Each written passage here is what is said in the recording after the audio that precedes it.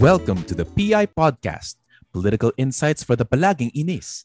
I'm your host, Matt, and with me is my co-host, political scientist, meme lord, and recovering ivermectin addict, Borge. That's hey hey antihistamine siguro pero wag naman yan. I'm not Nasa a Shopee horse lang yet. yan eh. I'm not a horse yet. Not a yet. Not yet. PI nyo, PI nating lahat. Board share at your service. Napaka-left field Yes. lang. Well, today, I think, Borge, this is the first time we're doing an episode in a while. Now, we've been having guests and they're enjoyable, but now it's just us for now. So, we're here going back to the original flavor of the podcast, but this time it's going to be something that makes us feel, palagi inis. So hopefully we'll add insight into this. And one thing that people have been inis, naiinis yung mga tao tungkol sa political maturity, and it's been going back and forth. As Borges is already new to his ire, unfortunately, I have returned to Twitter, and I've seen a lot of the political discourse of Twitter, and they've been throwing around this concept of political maturity. In particular, it started with, remember when Leni Robredo released her slate of senators, and it included trapos like Jesus Cordero and Jejomar Binay. And that, of course, angered some of the purists. And some people would say, hey, this is part of coalition building and compromising. If you can't stand that, that's political immaturity. And some people on the other side would say, no, you have to be consistent with your narrative and the ideology. And that is political immaturity. And of course, even before that, there's political immaturity in a lot of like op-eds that say that, why isn't the Philippines politically mature? Something like that. So have you encountered this kind of discourse? And what do you think about it? It usually emerges during, of course, voter season, election season. It's one of the mechanisms being used by anyone in public discourse to judge everyone else regarding their own selection of candidates. So as of now, what I can observe regarding political maturity in public discourse is that it's more of a rhetorical mechanism than an actual concept for analysis.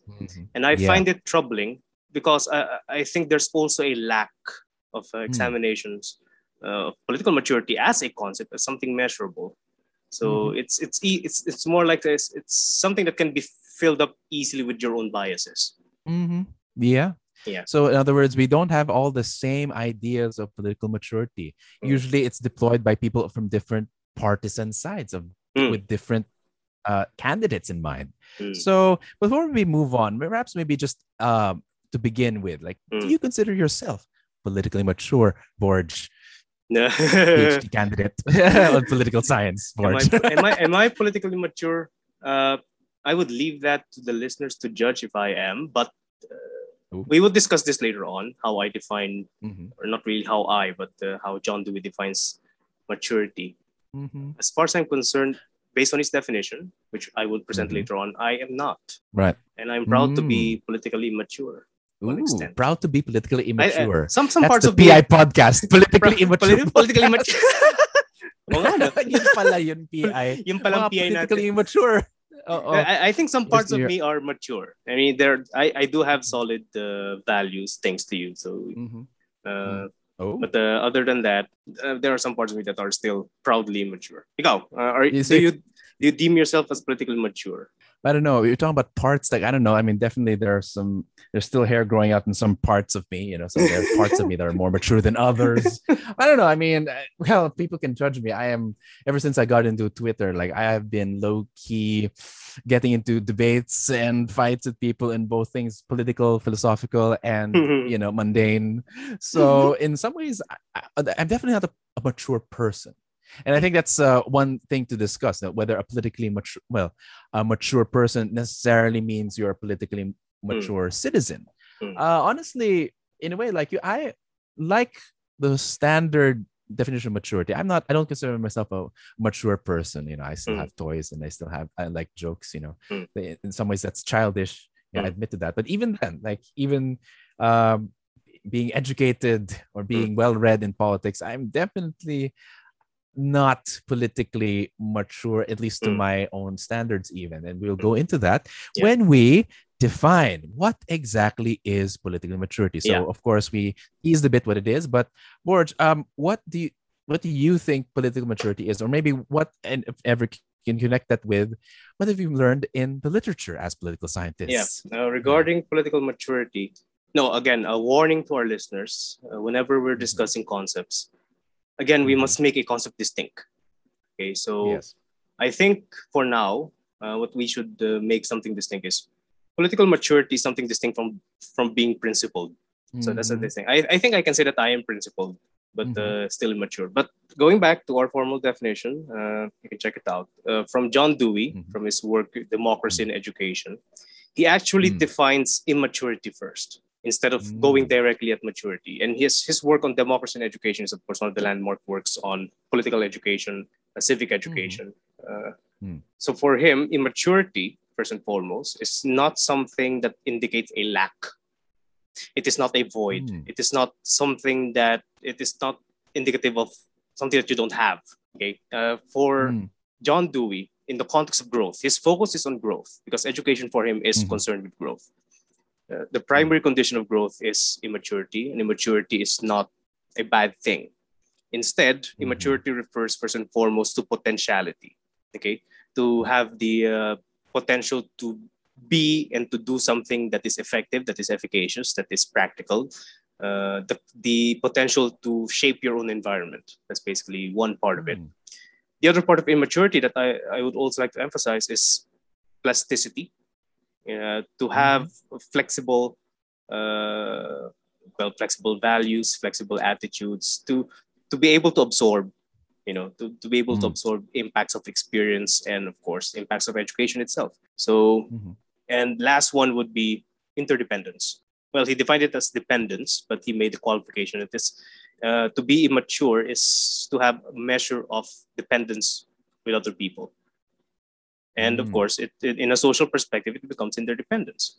So he also warns about, natamaan ako dito, tarantado itong si Dewey. natamaan ako dito, that he actually made a warning regarding looking at growth as thorough independence. Because thorough independence can make someone aloof from society and from others. So he also made that warning. So again, just to sum up, for John Dewey from Democracy in Education, immaturity refers to plasticity, the flexibility of our minds, as a container of a potential capacity to shape our environment, and of course, dependence on other people. So yeah, that's immaturity. And his argument is that to harness that immaturity, in education, in forming a system of education, inside the classroom or outside. It is to make people more absorbent to experiences, to help them process such experiences, but to keep them open, really. So he's also advocating adults to be childlike, in looking at the world, to be more childlike and have wonder, sense of wonder, innocence. So yeah, that's for John Dewey. That is an interesting one, especially when it's the capacity to still grow, and that's quite positive. So by that definition, it's no wonder why you're so proud to be immature, because you can still learn new things and see things as a child. It was having ika nga ni Jesus, let the little children come to me, and for theirs is the kingdom of heaven. Very Christian. But for me, I took a different approach. While I do generally agree with that, I did try to think about it. First of all, I did try to go through Google Scholar. I tried to go to LiveGen and the usual things and see what the articles have. And there aren't a lot, surprisingly. People like, in a way, that's one thing we have to take note. The Philippines likes to use political maturity precisely because of our conditions. Maybe out of like this, we see ourselves as politically immature, therefore we're trying to strive for maturity. But if you look at the literature, they don't really talk about it a lot. But the few that do have this to say. So at least there's this one article I found with Robert Hutchins. He is an educator, and the weird thing is that he doesn't really define political maturity, but he does bemoan the lack of citizens. And he opens this article by saying that we do not have to agree with each other. Not everyone has to agree with everyone, but we do have to be able to understand each other. and that for him that is the model of a citizen. And in order for you to do that, to be able to communicate and to be able to understand, you have to have a centralized liberal education wherein it is, education is integrated with another. So, for example, the philosophy, mathematics, political science are all integrated towards becoming a whole person to be able to understand the world and each other. So that's one. And another one is it's weird. It's a bit Cottle, I think is his name, around the same time, 1975, very old. He also talks about immaturity, and it is usually invoked when behavior is deemed excessive. So in a way, he calls, his article is entitled Maturity, a Biomedical or Political Concept. So this is not a political or social science necessarily, but even biological or biomedical definitions of maturity is considered, politicized. This is almost Foucauldian, so it's more like it's used, I suppose, to illustrate a normative ideal. When you say someone is mature, it represents what he's supposed to be, and so that would differ from different community and to community.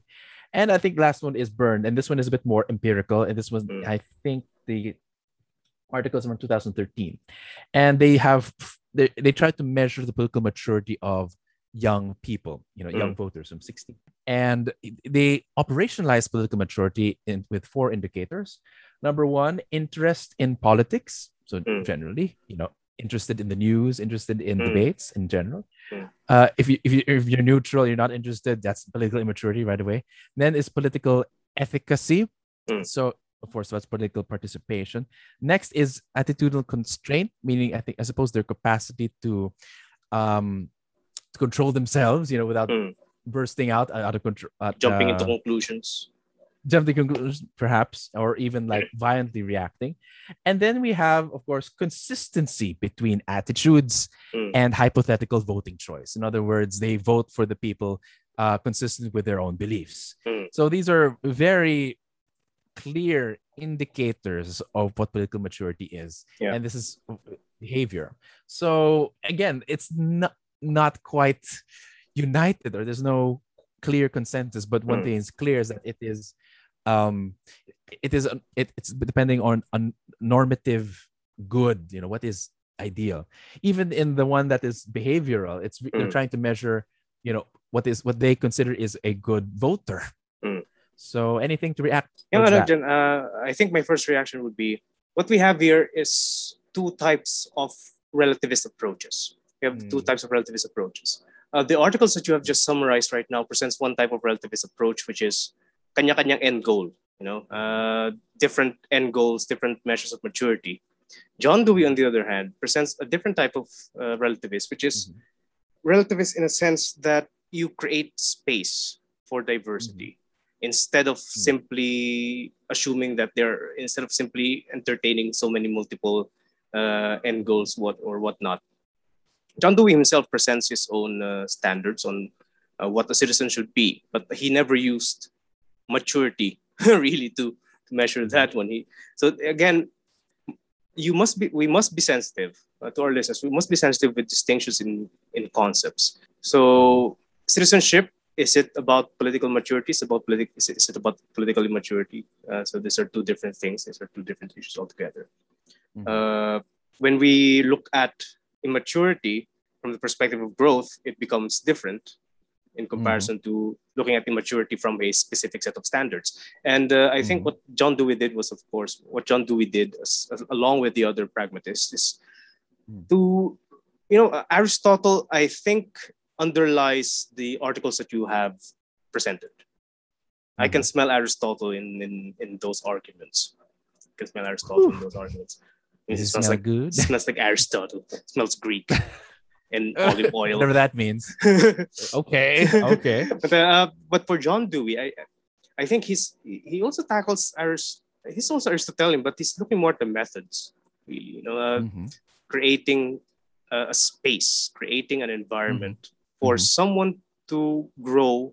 For someone to grow through, not against, through immaturity. To be class, to be open to new ideas, to be and again this is from the perspective of education, as one of the books that you have recommended to me regarding the brain, from a biological perspective, maturity is unavoidable. Okay, so our brains, as that book said, our brains would of course reach a certain peak when we would grow less and less open to new ideas.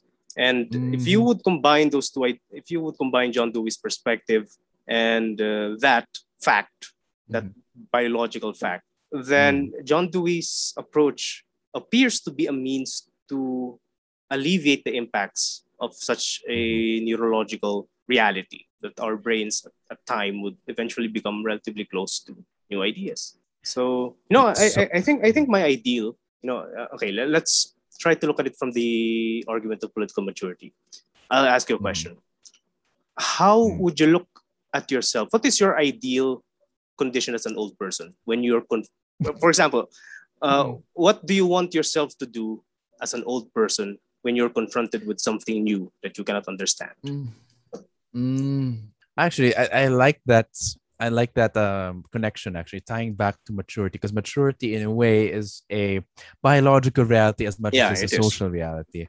And there are biological limits to it. Like, no matter how much you want to, the brain has its limits, and it will stop developing brain cells. And at a certain time, like the amount of cells, people say this all the time, biological growth, the amount of cells in your body start to degenerate faster than it can replicate itself, starting at age 25. So it's kind of sad, but when it comes to like going to, I suppose that while there's a biological limit, I think it's we stop growing because by that time it is assumed that what we have become is sufficient to react to whatever environment that we are in. That we are in or we're confronted with. Because it's weird, like even if, for example, like you and I are well beyond the 25 and more, sorry to point that out, but in a way we are relying on the skills that we have already accumulated, our reading habits, our studying habits. So when, like, for example, when you said that when we encounter something new, we normally fall back on stock knowledge, on old skills that we've learned already. So that's why our education system is based on that biological reality, that we kind of have our brains do grow and develop and mature at age 25. So grad students older than 25, it's already suboptimal. So that's funny. But despite that biological reality, there's still the social reality. Like while our capacity to change our brains, our organs, our bodies as well. In fact, even our physical bodies. Some people who are athletes, they say that their physical peaks are when they have to retire in a lot of sports. They have to retire at age 30 or around that time. Some people, they make exceptions, but really maybe 40, that's the limit for a lot of sports, especially competitive sports. Maybe in solo sports, like, I don't know, like what, golf or shooting, maybe, or billiards even, that's not really intense. But like basketball, very few people stay beyond like 50 or 40. I don't know. I'm not sure about athletes, but for a lot of athletes, 30 is the limit. When it comes to social reality, like there are all sorts of situations. And I think if there's already this, like one of my favorite podcasts, again, is the Dark Horse podcast, and these two are evolutionary biologists. And they say that right now, because of the internet, we are like the information technology bring us so many changes, especially in globalization. They're changing our environment faster than we can actually keep up, because our evolution, while human beings are the most adaptable biological beings on the planet, we're used to slow, gradual changes and not like the changes that we have in the internet or politics, like of war, etc. In a way, sometimes there's even this phenomenon wherein like even babies inherit the trauma that was from several generations ago. So I don't know. So there's still some things that we are still coming to grips with. There's a limit to biological limit as well as a social limit, maybe. But I suppose that's a scary thing. The social is producing so many problems faster than the biological hardware can keep up. But I said a lot of things. But what do you think about that? You did not answer my question. But again, just a rejoinder. I think I did. I said, what do you want to see, or how do you see yourself as an old person confronting new things? I would see myself. I would see myself falling back to stock knowledge and things that I have already accumulated. That's my answer. Okay, you said that in a more thing. You said that in a more general sense. But okay, fair. But I think my response would. What's your answer to that question? To this one would be. Well, yes. Again, the mind is bound by biology and it is bound by society. It is bound by our own. We can't control parts of ourselves. That is one thing. We are not reducible to our organs. We are not reducible to our cells. Yet they determine who we are. So I think one key takeaway from what you have said for our viewers, and I think we can elaborate on this one, is that we can form habits of thought. We can form habits of thought. And John Dewey emphasized this one in his work. Education is about forming habits of thought. And we can create a habit of openness that would allow us to receive with grace, would allow us to receive with grace and critical thought new things that in due time we could no longer understand it. Because, regarding that one, I am training myself to be like that because we're aging. We can now feel the generation gap between our students. So, and I can observe that one because again, I started teaching young. So, napapansin ko na. So, that must be a long time ago. Gago. So, but for my case, I'm striving to have a habit of being open to new ideas. To being open to change. So even if I cannot understand change in due time, when I'm godforsaken old, I would like to keep my mind sharp. If I could no longer understand it, I will not hate it. Okay, I hope that I will not. So there are still parts of our minds that we can still control, even if we are partially determined by our cellular structures. We can even control our own diets to alleviate the effects of aging. So habits would be a key term that we can include in analyzing what maturity and immaturity is. Yeah.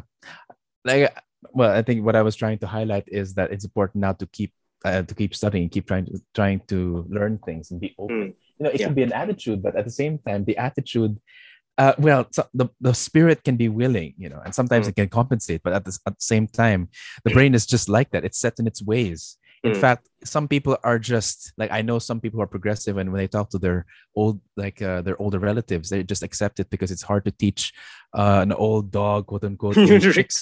Yeah. Oh my God. We compared old people to dogs. And I suppose we are, I don't know, you and I are getting close to being old curmudgeons. Parang naiingayan na tayo sa mga bata or naiinis na tayo na parang, get off my lawn. Ba't ganyan yung masyado maingay? But,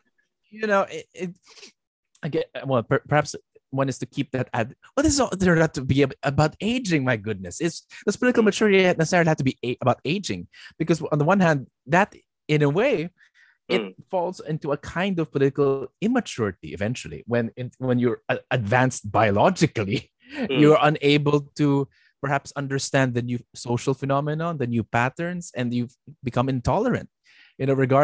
So I mean, I think that if one becomes intolerant, if one's values become solidified, that is basically maturity as far as John Dewey is concerned. Ayaw mo lang kung anong nangyari. You would prefer people to have solid values on being open. You would prefer them to have solid attitudes on being liberal and loving liberty, on protecting other people's liberties. You want them to have those values. But if you don't want them to, if you don't want the values that they have and it's solidified, you cannot simply say that they're immature. They are mature. Ayaw mo lang na ganun sila. That's the vice of a person. So that is the problem underlying the use of the word political maturity right now in public discourse. Kaysa ba ayaw mo ng ugali nila, immature na ba? Yeah. If you don't like their behavior, is that indicative of immaturity? I mean, technically, it's like when you look at an old person, although it is not always obvious, but they're already, in a way, to put this clearly like their disk space is used up. So they have a lot of information, a lot of stories, a lot of values, a lot of biases. So it's a big ask for you to say, just accept and go with the times. And but literally they're the product of certain times. And there are people who have despite their age have been open to new phenomenon and new patterns, but these are exceptions, you know. In fact, I know, well, one of my favorite authors, Harold Bloom, he has defined the Western canon, but when he was being interviewed, he constantly hates J.K. Rowling and Stephen King, two authors that at least popularized reading, and he's resents it because this is not the reading he's used to. It's not the reading that informed him with Western canon, like Shakespeare or Ulysses or Walt Whitman. But just because they're not Walt Whitman or like these things doesn't mean that they're not valuable. I personally had the habit of reading precisely because of J.K. Rowling. You judge me if you're not. You know, she might be unpopular right now because of her opinions on trans people, but you know, I mean, I think recently we celebrated the 20th anniversary of Harry Potter. But anyway, that's a great tangent. But regarding exceptions, one exception would be Karl Marx. At the end of his life, he was revising class analysis, his own class analysis, the one that made him famous. He was revising it. Sadly, he died before he finished the revisions. He had the Capital was basically an unfinished project for him, because for him critical thinking lasts for an entire lifetime. So there are exceptions. You know what is sad right now, which is something that I would like to observe, is yes, we have discussed maturity, political maturity, or maturity in general in relation to age. We can I would not use the word excuse, but we understand if old people could no longer process, could no longer be as open as they were before. The sad thing is, if young people with so much disk space in their heads could no longer process new things, is as intolerant as the old, and could no longer accept change. That is the sad thing. So I mean, the fact that they're digital natives, they have all this information, all these memes and songs, you know. They're just as intolerant. You know, you're right. You know, because they can't handle more space or handle any change. Yeah, it's clear to us that it does. Well, political maturity, or immaturity can exist in either age. I don't know. I don't know why age became a theme, but it is a necessary theme that we must recognize. Because again, as we have emphasized, neurology and biological facts must take place and must be taken into account. We just cannot ignore that we age as human beings, that we are mortal. Ang problema lang, if a young person is as intolerant as an old one, neurology cannot excuse him, because marami pang disk space. Maliban lang, again, we go back, we go full circle, we go back to society. Probably that person, the development of the brain is of course affected by diet. That person can be malnourished. That person could have experienced periods of extreme hunger. Hence, the development of the brain did not go as well as other people. So, pero kung the most extreme case that I could not excuse in any condition is a young person, middle class, well-fed, well-educated, but is as intolerant as an old person. That is inexcusable. You cannot excuse that excuse that in neurological terms. You cannot excuse that in sociological terms. You just cannot excuse that in. So yeah, that's the saddest case that anyone can find. Which is kind of, I suppose, precisely what we observed, because a lot of supporters of Lenny are actually disappointed in Lenny, for example, because she included some not so desirable, not as progressive elements into her senatorial slate. So that's another form of political immaturity, being unable to compromise. And compromise, I suppose, even people who have been in politics, have been immersed in politics, say that it is a necessary part of the game. So that's for a certain camp. Yeah, that's political immaturity. But I think I think we are now moving on to another level of maturity here, because we've been discussing maturity at the level of individuals. I think the picture would change at the level of systems. Okay. So I think that's a challenge for us, because the arguments that we have just presented right now is applicable for individuals. So the first part is applicable for individuals, but political maturity would change when you start discussing entire systems. So the question I think would be, how can you call a system mature? Well, that's funny because a lot of our standards, a lot of our politics is based on the American system. And that's why we observe it. You and I have discussed it several times in the podcast. And a lot of our, again, like the same way we say that tayo naman, I think, was it the hashtag tayo naman around this time last year that said that, okay, they beat Trump, let's beat Duterte. So the fact that we are still, in a way, comparing ourselves to the Americans, because in a way we inherited their system and many parts of our culture, I suppose that's indicative of why people use political maturity. And they use political maturity, the standard of their political maturity is other countries and not ourselves. So to answer your question with whether or not the political system is mature, honestly, that is an interesting question. I'm not sure how it is, but if ever, my fallback would be whatever America decides to be what political maturity is. Like a lot of people would say, again, the capacity to compromise, because like the American system, the Philippines relies a lot on coalition building. Now, of course, dynamics are different, but it's still coalition building, negotiation, compromise, and consensus building. It might, well, I don't know. Well, you may argue that they're quite different in the Philippines in the presidential bandwagon, but there's still, again, push and pull, tug of war. So I don't know. I mean, what do you think about that with the question that you just raised? I think first and foremost, we need to understand the nature of the question itself. First and foremost, can we apply arguments on political maturity at an individual level? Can we apply it at the level of an entire political system? And that's a tricky part. If we try to apply John Dewey's definition of immaturity, and of course maturity for that case, which is plasticity, flexibility, interdependence would be there as well. I think the plasticity part would be more applicable for entire systems, as well as the room for growth. And if we would apply that to the case of the Philippines, my argument is that we are already politically mature. This is the best that we can have at this point for the past few generations.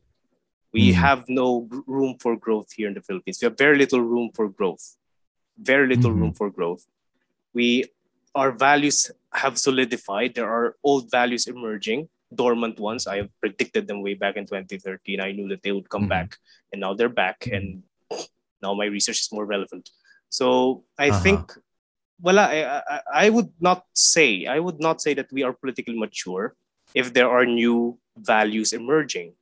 If there are new values emerging, or if there are new values that are becoming more rampant. But we are looking at old sets of values. So I cannot say that there's room for growth here in the Philippines on one hand, and we are no longer as plastic, as flexible. Okay. So contrary to any liberals who would say that we are politically mature based on American standards, and I think the American standards are not even tied with Dewey, so just plain basic mimicry. Contrary to them, I would say that the Philippines is politically mature. This is it. Right. This is it. So make Philippines immature again if you want change. Interesting. Okay, so just to recap, Philippines is already mature because it can no longer learn new things. Yeah, generally. Mostly. I don't know. I mean, it's a big claim, really. There are still rooms for growth. I mean, the democratization is still moving. Pero again, if you would look at democratization in the Philippines, it is moving in a limited manner in local government. So it could no longer reach the national level. So we do have exceptions. Again, exceptions are not sources of hope. Exceptions are deviants to the rule, and the rule is not democratic. So can you cite examples of similar cases where there's political maturity, in other or in systems in other contexts, just to see if there's a comparison? I think political maturity in a sense of having no space for growth and having inflexible values or whatnot. The Western countries are politically mature. They have reached their peak. They've reached their peak of development. That's why you cannot find any new movements in Europe. Ang nangyari for the past few years, what you had are resurgence of right-wing ideas. Mm-hmm. And these are old ones. They're not new. Yeah. They're just repackaged. So right. So they're mature, but they're doing better. Right. And we're also mature, but we're doing worse. Why? Because again, our sense of maturity is Walden Bellew would say anti-developmental. It's almost like being able to look at it through like the metaphor of the body. When it starts to when it's reached its peak, it starts to break down. And sometimes, like for example, in a lot of societies, people say this, like during times of peace, you don't have battles to fight, it starts to eat itself or tries to eat its to decompose itself. And somehow that's happening in America and like in a lot of the Western countries. So that's an But I do have some examples of countries who became immature again. I have historical examples of countries who became immature again. Meiji Japan during the Meiji Restoration. So as you said, countries that have lost any cause of war would start eating itself. Or stability, long-term stability. Yeah, long-term stability would start eating itself. That's basically Japan under the Tokugawa regime. So they have established long-term stability. The samurai class became bureaucratic class. They are no longer warriors. So Japan entered a period of childlike amazement and awe and terror in the face of Western technology. So they were forced to be immature. And by being immature, they started mimicking the West. They started mimicking German bureaucratic practices. They started mimicking European military technology. They started absorbing all sorts of practices, systems, structures, technologies from other countries. And that's Japan becoming immature again. That is the condition of Japan becoming mature, and out of that immaturity, it grew. But then again, the growth itself is dependent on your history, so they became fascist.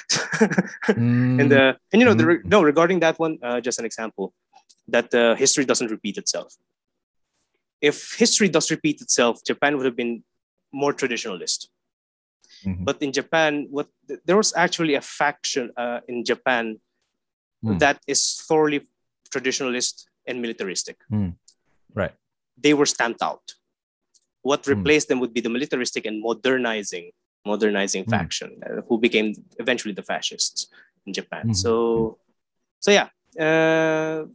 That's one case of a country becoming immature again and achieving growth. Make Philippines immature again. MP.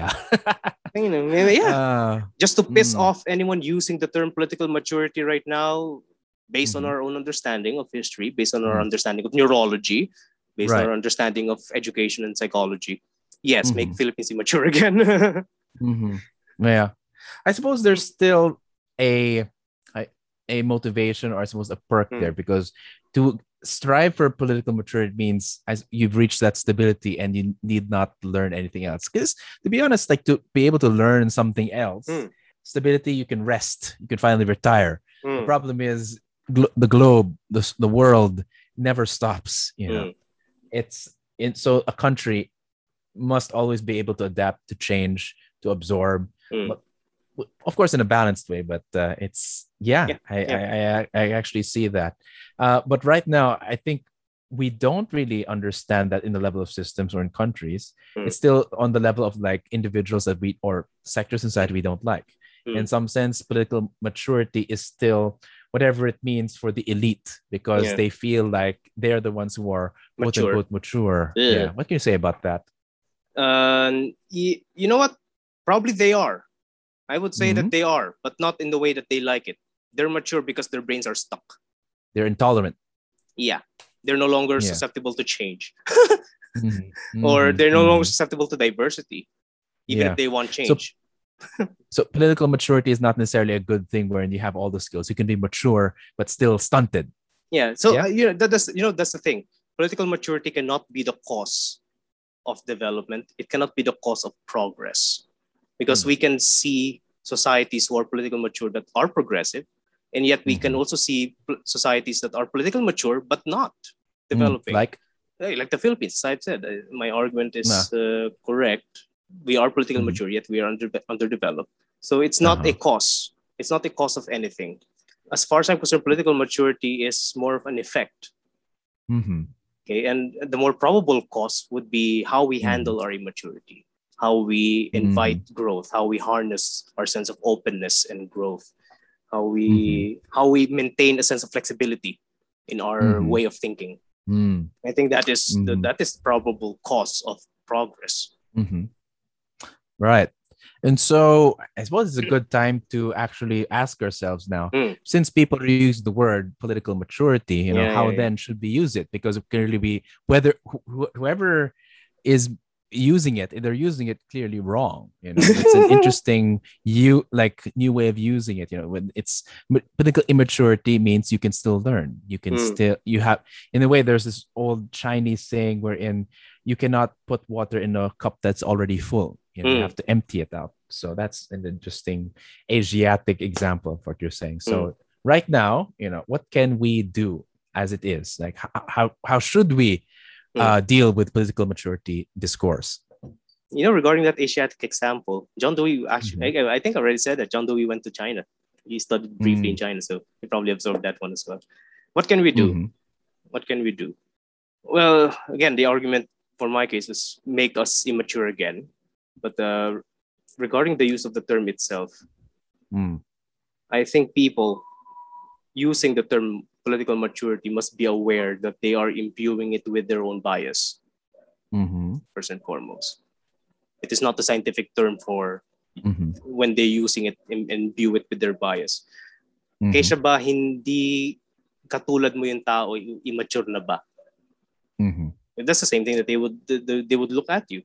The supposed realists in our country, those who are quote unquote realistic enough, they would look at the idealists and say, "Are you mature?" While those who are idealistic, those who have strong principles, strong sense of purism, they would look at the realist and say, "Are you mature?" So instead of ending up with such a stalemate in discourse, we go back to what immaturity is and find value in it and see that growth is nothing without immaturity. Right. So yeah. Any concrete ways to do that? You can go first. I'll think of more concrete ways regarding that one. Well, for one thing, no matter how we use it, we do mature, we do grow, we do develop. But how we do so is, again, crucial, depending on how we do it. So I suppose in the same way we mature as individuals, as a nation, we should at least decide on a model, a role model. In the same way, how I assume you and I use maybe our fathers, our role models, our mentors as models of maturity, at the very least, then we should, as a nation, should have role models there. And in a way, that's partially what the people who are using the political maturity discourse are doing. They are using, as at the very least, what they think to be models for the Philippines. A lot of it is like Singapore, sometimes Japan. I think the admiration towards Japan was as early as even the Philippine Revolution. Ricarte went to Japan for help against the Americans, because they had, during that time, Japan was the peak of Asian development. That was the time when Japan was immature. Yeah, there we go. So I suppose, I think political maturity, like it's still something important to strive for, because it is a guiding star as to where we're going. We have to know where we're going. That's a very sad part. Recently in the class, like I tried to ask my students, what makes you feel patriotic, and they struggle to answer. It's like, are you willing to go to war, for example, if suddenly it was invaded, and they don't know. And I tried to show them, like, in the 300, like these war speeches by Henry V, particularly the Feast of Saint Crispin, and they don't really feel that way. So in some ways, there needs to be maybe art, or maybe examples, or maybe through history, where people can see that, these during these battles, this army, these men, this people managed to overcome this adversity at this point in time. So we need to have, I suppose, to use maturity, maybe even as a moving target, but still like a high enough ambition as a nation.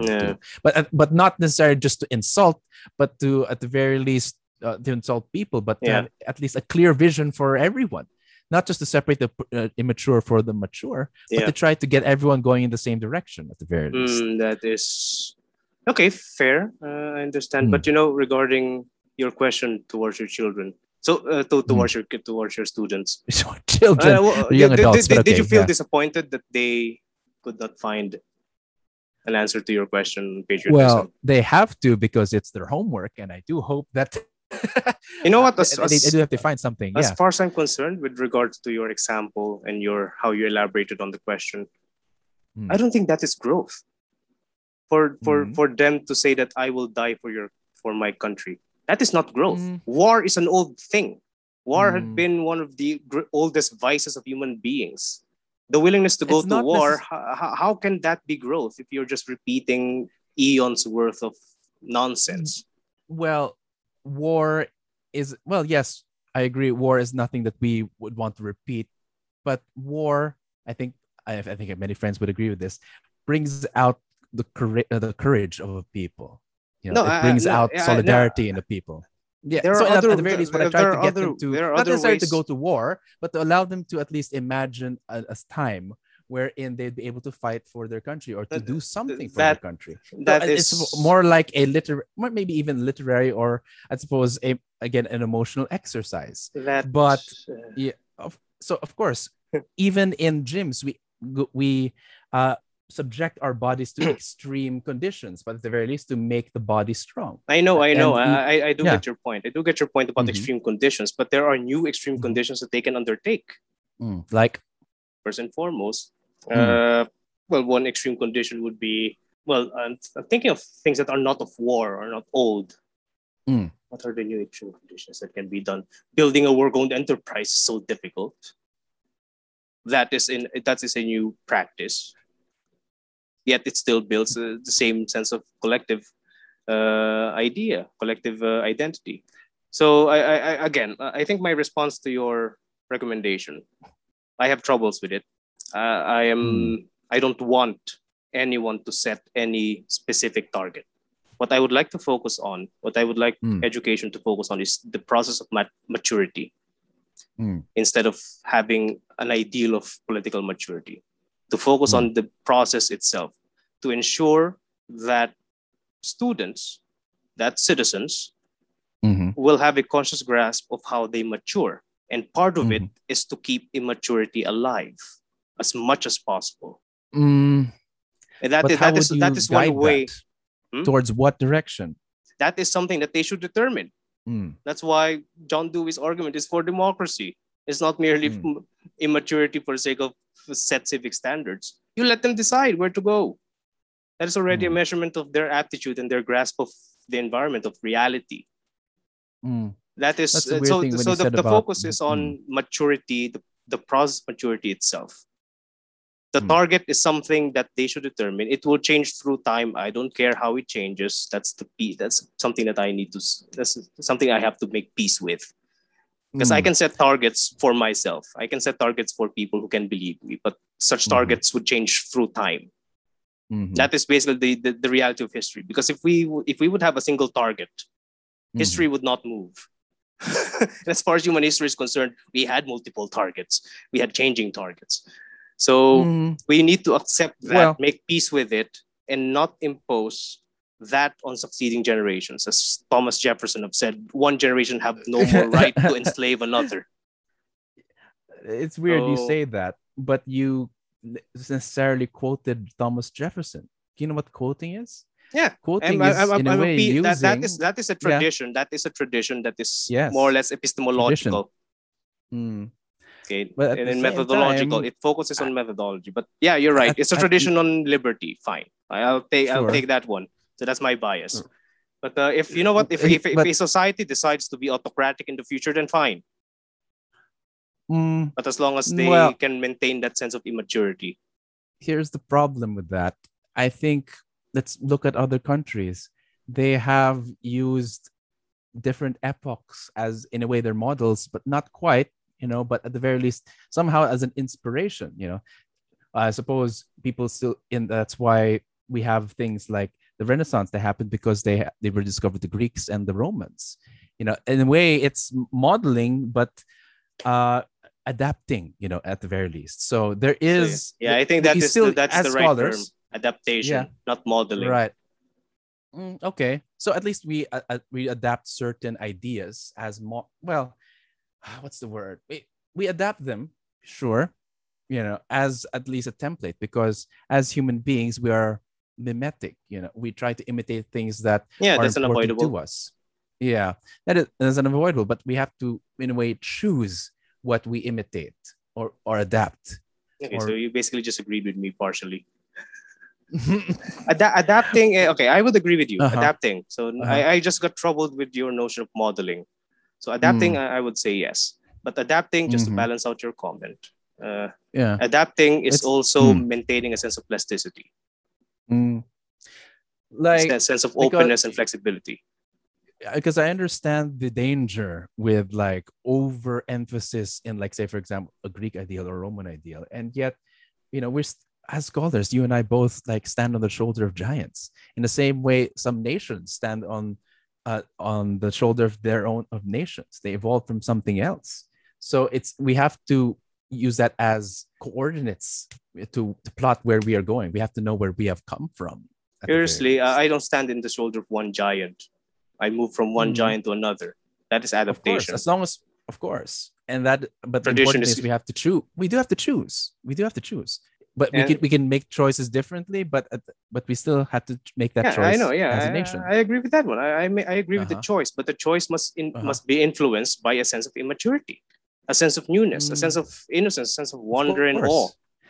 So, and we only have to choose. We look for role models precisely because we're immature. But at the same time, we do have to balance that.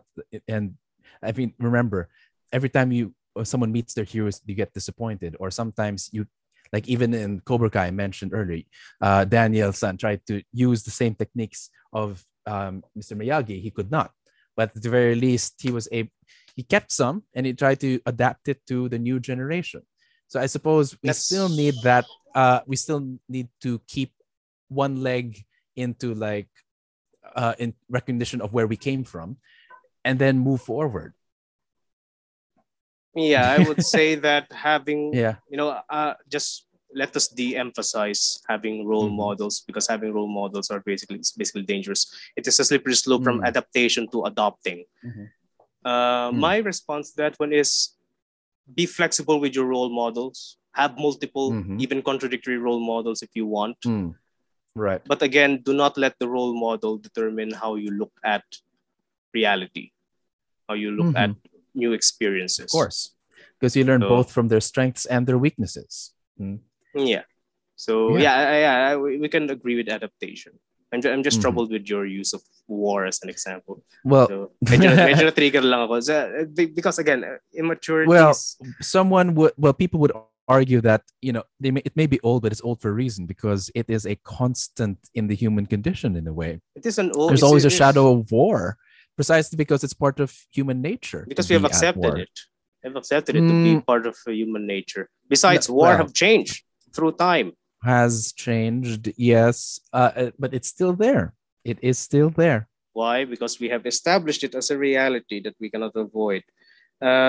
There are instances. Jean-Jacques Rousseau tried to eliminate war and go against the Hobbesian, and yet Jean-Jacques Rousseau is unrealistic. Exactly. It's unrealistic to try to do away with war. No, his case is unrealistic first and foremost, and he's looking at the Swiss case, which was already tired of war.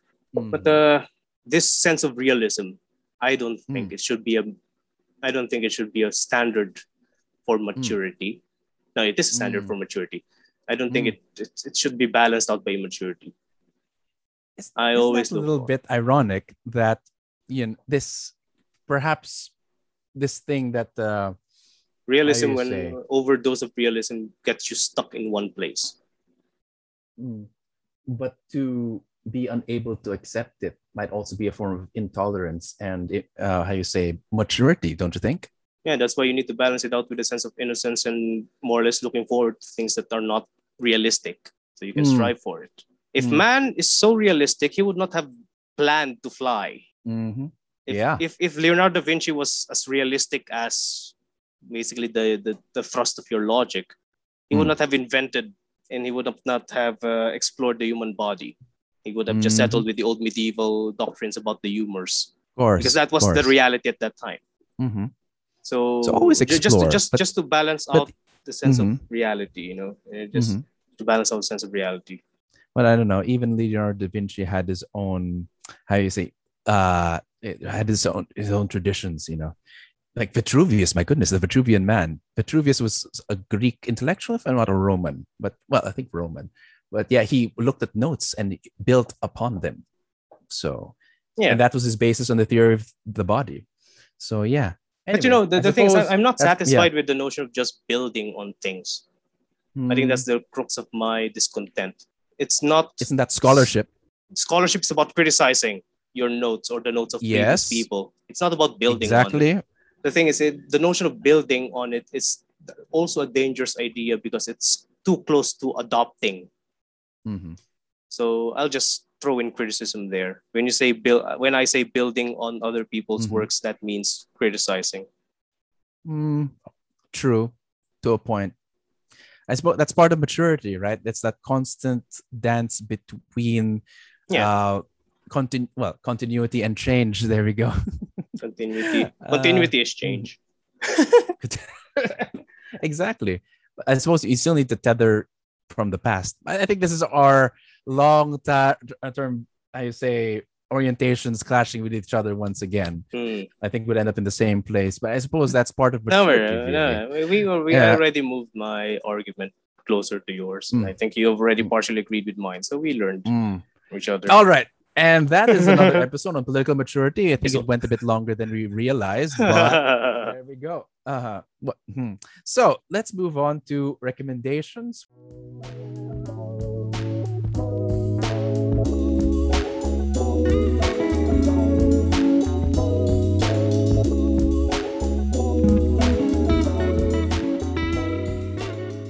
Where we recommend the pieces of culture, whether it be a poem or a piece of work, a piece of art, a film. So, Borj, do you have anything to recommend for this episode? Well, I would recommend the works I cited with John Dewey. If you people can find it, again, John Dewey. Just to give you a background, is an American psychologist and philosopher, one of the fathers of pragmatism, 20th century to be more specific. And I think the works that you have cited either ignored him or misinterpreted him. But you can look at the works of John Dewey, Democracy in Education, or the shorter one, which is Experience in Education. He was really aware that his works would not be accepted. He called his system progressive, and he knows the dangers. Anyway, that's one part. The other one that I would like to emphasize, which is to an extent Deweyan, in hindsight, I should have realized this one before, is the movie American History X. So plot, no twist. It's about the racist who became an ex-racist. So he experienced certain things that made him change his values and his attitudes towards race, and that is square in to John Dewey's argument regarding the value of being open to experience and making students open to experiences. So. The impact of experience in education. So yeah, American History X and John Dewey would be nice. Ikaw, how about mo? I don't know. I'm tempted to change it, but the one thing that I was recommending from the beginning was I think I've talked about this before, but I think I'll recommend it maybe again. Is Steven Spielberg's Lincoln, which talks about, of course, Abraham Lincoln, and of course, this is a commentary on, American politics. Some people say it's the best adaptation of it, but it shows that people know Abraham Lincoln with divine status as Honest Abe, as one of the great orators of America. But he also engaged in corruption. He also engaged in compromise, and he also engaged in outright lies. So on the one hand, he was seen as one of the great statesmen. If people don't really go back to this anymore, I don't know why, but if you remember the image of Mount Rushmore, you have George Washington and then Abraham Lincoln and then two other, like Roosevelt, I think. Thomas Jefferson. Yes, those are the four great American presidents. People don't really remember this anymore, but yeah. And yet, one of those people outright lied, or even, he tried to reunite people during the Civil War, but he, in a way, because of his actions, made the war last longer. So in some ways, it's difficult to say whether it's mature or not, but it managed to, achieve his goals of going through the 13th Amendment, which is to end slavery. But as a result, he sacrificed many lives. He knew at the end that he sacrificed many, like he made the war last longer than it should have, or it could have. He could have ended the war sooner, but he used it as a bargaining chip. So to pass the bill. So it's very difficult. I suppose another one I'd like to recommend, but I haven't fully finished, was this series. One of the most controversial anime series was Gundam Age, and Gundam Age is called Age because it's weird. It's very unique. There are actually, I think, 3 to 4 plots, and it starts with the protagonist. It's a standard thing. Protagonist discovers Gundam, he pilots it, wins the day. The weird thing is that the next arc, it's basically his son who goes through the same image, but the same journey. And the weird thing is that some characters from the previous generation, sometimes they switch sides as time goes on. Sometimes at one point they fought on the same side, the other they became the terrorist. At other point, he actually, spoiler alert, maybe like he even fought his father, and as the main villain, even though in the previous season he was the hero. So the Gundam, of course, is the indicator of the protagonist, but eventually today's Gundam pilot might be the big bad of the next season. So it just shows 3 generations of Gundam pilots and how they've changed throughout time. So that's one thing, maturity. And as you mature, you can eventually become the bad guy. Same thing with but my God, Darth Vader.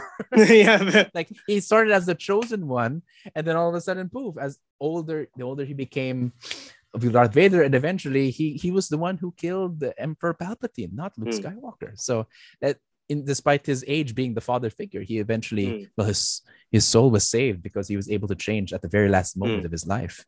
So that's one thing. It's so in a way, but immaturity is the capacity that bears the capacity for, I suppose, growth. But at the very least, perhaps what I can add is not ultimate maturity, but I suppose the gradual maturity at the very least is guided progression.